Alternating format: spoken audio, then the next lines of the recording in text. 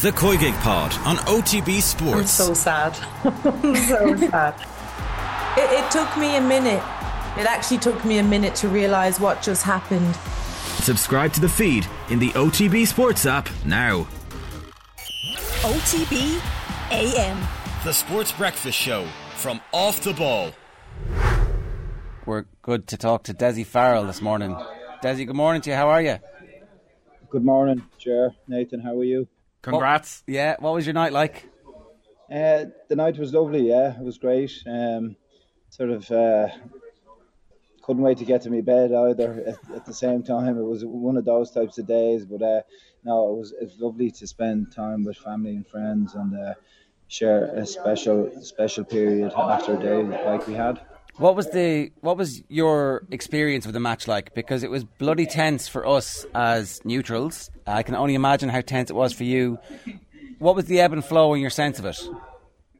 Yeah, it was. I think it probably went according to script. We knew it was going to be nip and tuck all the way. I'd hate to actually watch it as a spectator myself because I can imagine what that was like. But when you're on the sideline and you're sort of trying to be on task and you're engaged, the brain is engaged and active in all sorts of different things, you know. So the tension piece of it doesn't really. You're still trying to figure out the puzzle and come up with different solutions to different challenges as you see them in front of you. So it's but it was just over and back, and I think ultimately we had that sense of belief that we'd get there at the end, and it materialised that way, thankfully. When the Gainey goal goes in just before half-time, a lesser team, a less experienced team, a team maybe who wasn't prepared for something like that, might find that to be a bit of a shock to the system because you played quite well and contained them in that first half. So what's the conversation at half-time like? Yeah, the conversation at half-time was positive. It's strange. So sometimes you might go in at half-time in a lead or a comfortable lead, and it's a different type of conversation because you're not so happy with how the performance has been in the first 35 minutes. But actually at half-time yesterday, we were happy with how we were playing defensively. Obviously, they have some huge threats up front, and even some of the defenders, their backs are very comfortable going forward. So there was a big emphasis on team defence and containing them. And we thought, although it was a sucker punch just before the half-time whistle to concede that goal, we thought defensively we'd done very well. I'm very happy with that, and just make some adjustments up front into our attacking game was what was required at half-time. And but we were happy with where we were at. It's a good sign when there's such a debate about the man of the match that there was probably 4 or 5 different Dublin contenders who put their hands up. Mick Fitzsimon's very unlucky not to get it. I think everybody felt going in that, you know, Clifford gets 6 points regardless of what happens, and he ends up with 3. Can you talk about how you planned to contain him, both with Mick Fitzsimon's marking him but also as a defensive unit? Yeah, it wasn't rocket science. We could get a sense from Mick Fitz maybe 10 days out that he was keen to take on that mammoth challenge in marking David Clifford. And to Mick's eternal credit, like the homework and the preparation and the in-depth analysis he done on all his opponents, but particularly for this one, is something to behold. And then there was a big emphasis on team defence, that it wasn't just going to be Mick's responsibility, it was everyone's responsibility to marshal a player like David. And you know, the problem with that is it can open up the floodgates elsewhere. So we had to be fairly strategic in how we managed that, you know, it was Mick Fitz plus one other, not 2 or 3 others, and leave other carry forwards free and in space. And it was just being as compact as we possibly could. It worked very well in the first half for us. They had a period of dominance then in the second half where we seemed to be a little bit more open at the back, but I think we got on top of that again and kicked on from there. And in the second half then, what was your sense of how that went? So obviously there was that period where Kerry were getting on top, and then in the final 10 minutes a couple of your big players start to find pockets of space or carry the ball for 60-70 yards and really just drive it at the heart of that Kerry defence. What was your sense of how the game was unfolding, particularly in those last 15 minutes? Yeah, we sort of anticipated that it might open up a little bit more in the second half because, Kerry are renowned for obviously having some serious attacking threats. They're very good defensively themselves, have good structure, some really good one-on-one defenders. So we knew space and time was going to be at a premium, particularly in the first half, but that there may be opportunities that might start to open up a little bit in the second half. And some of our fellas got that little bit of space. To big turnover as well, which helped. Collie Basquel did brilliantly in terms of turning over a Kerry defender, which set up the goal for Paddy Small. And we spoke about it in advance that this game was going to turn on the big moments and try to win as many of those moments as you possibly could, particularly going down the stretch. How enjoyable has it been to manage this group over the last 12 months in particular as the old stagers return, but as some of those new younger players also managed to begin to put their hand up for selection? Yeah, it's really enjoyable. It's a great season. It's it's well renowned and well spoken about the older guys and the senior guys, and the types of individuals they are some special people, and then we had a lot of young players come in over the last 2 years. I think something like 22 in total in the last 2 seasons, and we just got a great blend going. The younger guys full of enthusiasm, energy, eager to learn.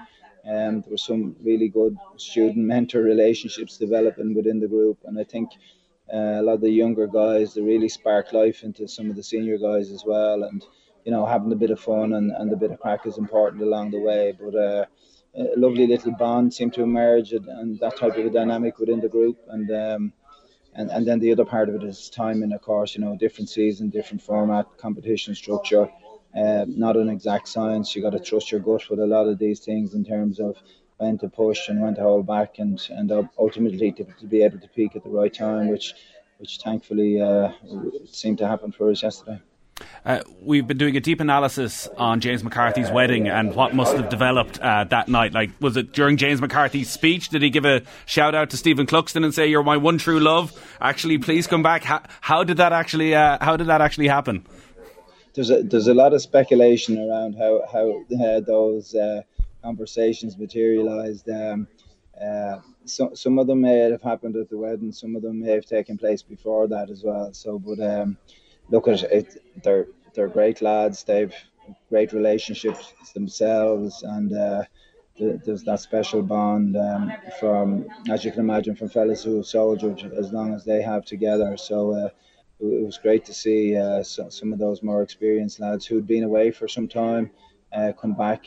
But it was always a case of the door was always open, and it was just whenever they were ready. And if that day came, we were delighted to have them back. You also deserve a lot of credit for bringing Pat Gilroy on board. How did that all come about? Pat and myself obviously played together over the years, and we have a great friendship and great relationship.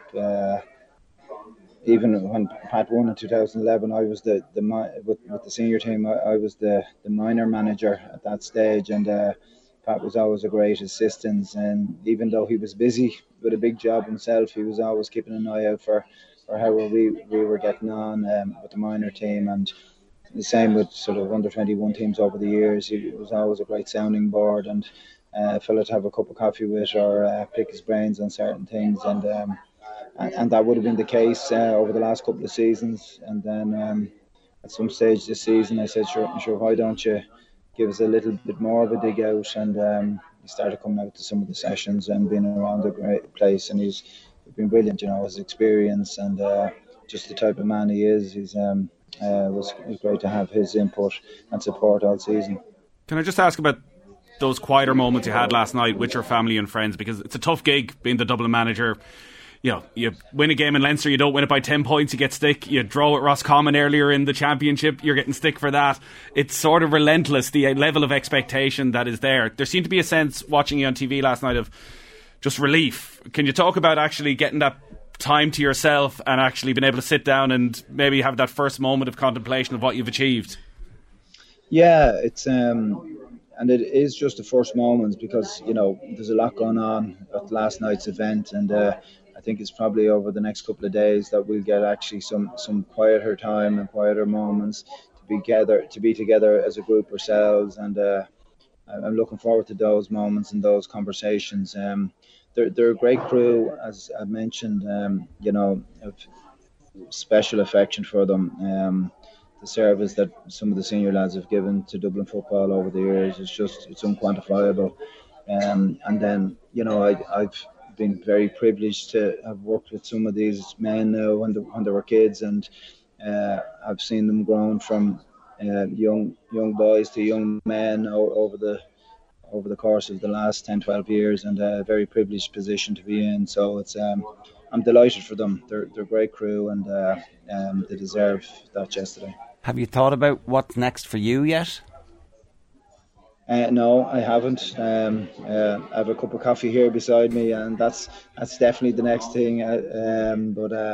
No, look, there's some of the players obviously are going to be in that position as well, where they need to make some decisions, and yesterday, today, or tomorrow isn't the time for that. I think everyone will take time to reflect on what's next for them, and we'll see how that all unfolds in due course. Yeah, well, I think everybody will give you whatever space you need to make whatever decision you want to make, because that's the benefit of having this little bit of breathing space and moment for reflection.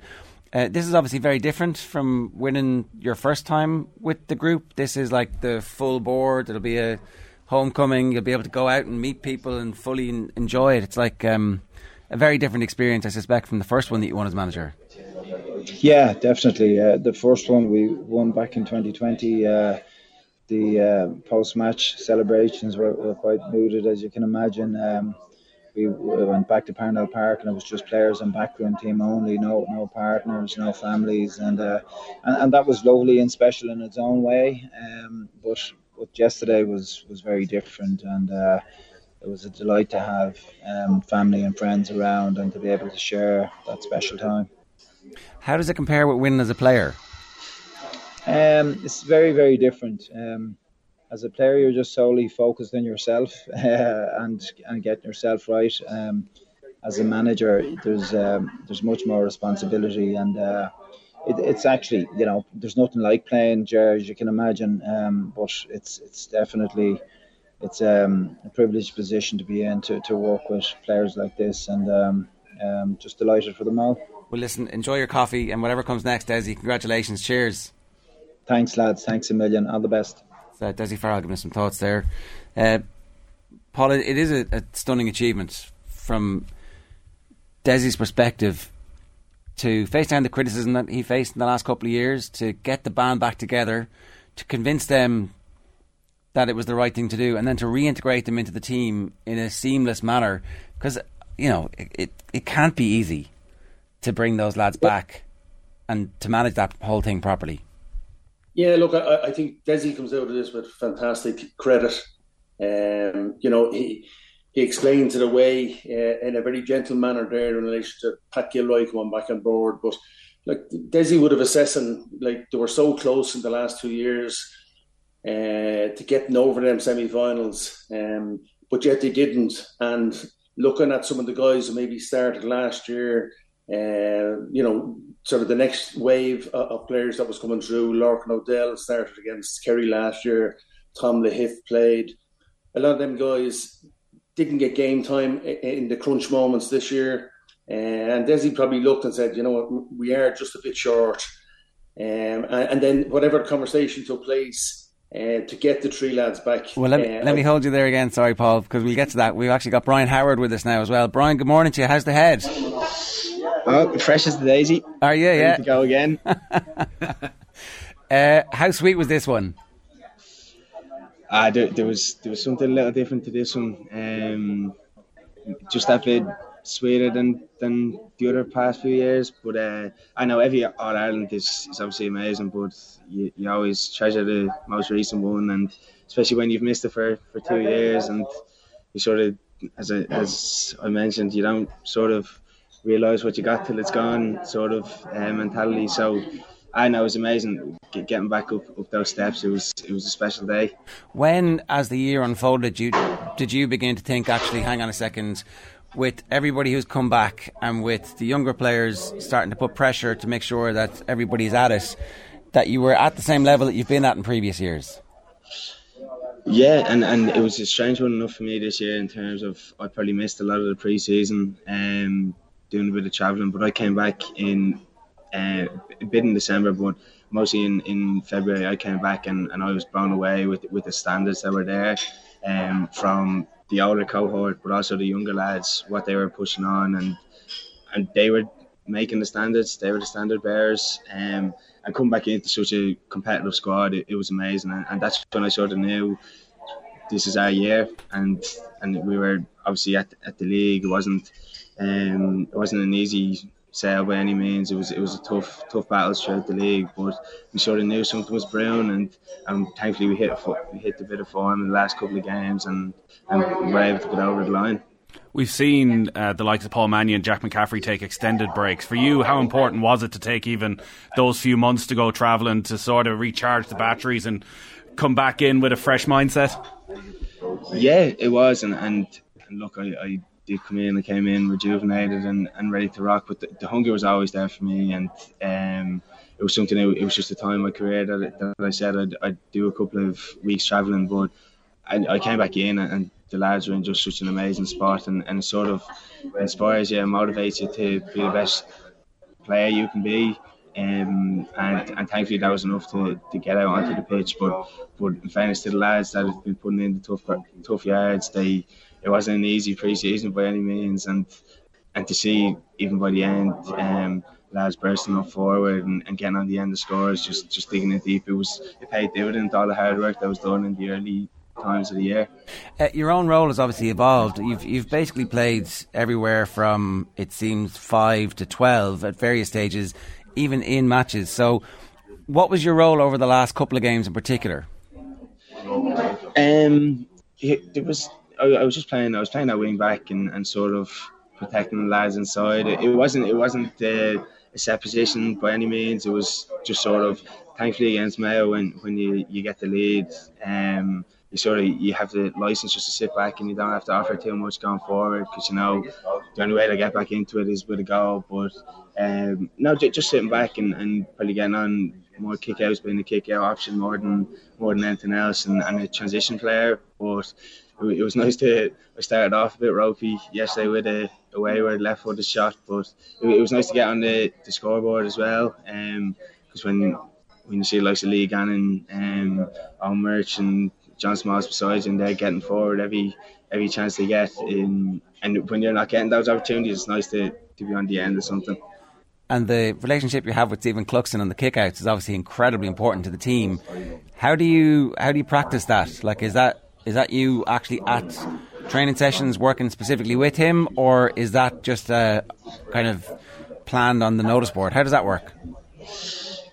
Yeah, like obviously there's a lot of work that's done on the training ground, and when you see a player win the kick out in space, it's credit to the other lads around. They've created the space, they've got out of the way, stuff like that. But Stephen, he'd be able to pinpoint anything in terms of kick out. So he's all you have to do is make a run. He puts in the bread basket. So look, yesterday it was just one of those days that sort of worked out for me in terms of kick outs, and was able to get on a few. But to Stephen and the other keepers, they've set the bar. They've literally made it to, you just make a run, they put it in your chest. So look, it was nice to be on the end of it, but it's credit to the other lads being able to create the space and make you the hero, as you say.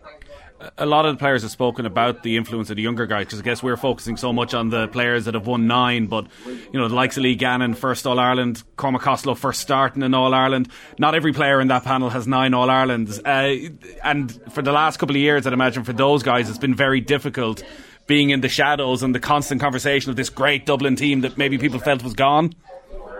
Yeah, and when you look, you see 9 All-Irelands, but you think there's a lot of lads in that group that have 0.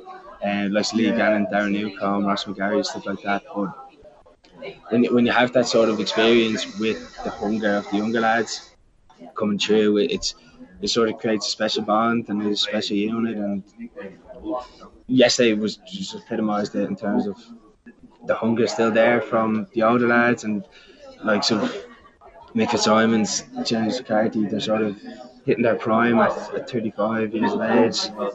So, yeah, the younger lads, they're hungry than ever, and they're ready to go again. Do you think everybody's going to go one more time? Are you like already saying, come on, let's do this? This is pretty good. Yeah, and now, in fairness, nobody's asking those questions to the older lads. They're sort of, it's a time of celebration, but in the back of their heads, they're probably like, I have one more year left. And I played with them for a good number of years now, so I'll be whispering in their ear, come on, one more year. But I will see. I don't think they've made a decision on whatever they're doing. What's the plan for today? So back to bed now for the next while. But now going to the hospitals now in the next few minutes, and then into Smithfield for the homecoming. So another special day ahead. Well, listen, enjoy it, Brian. Congratulations, stunning performance. Well done. Thank you. OTB AM. The Sports Breakfast Show from Off the Ball.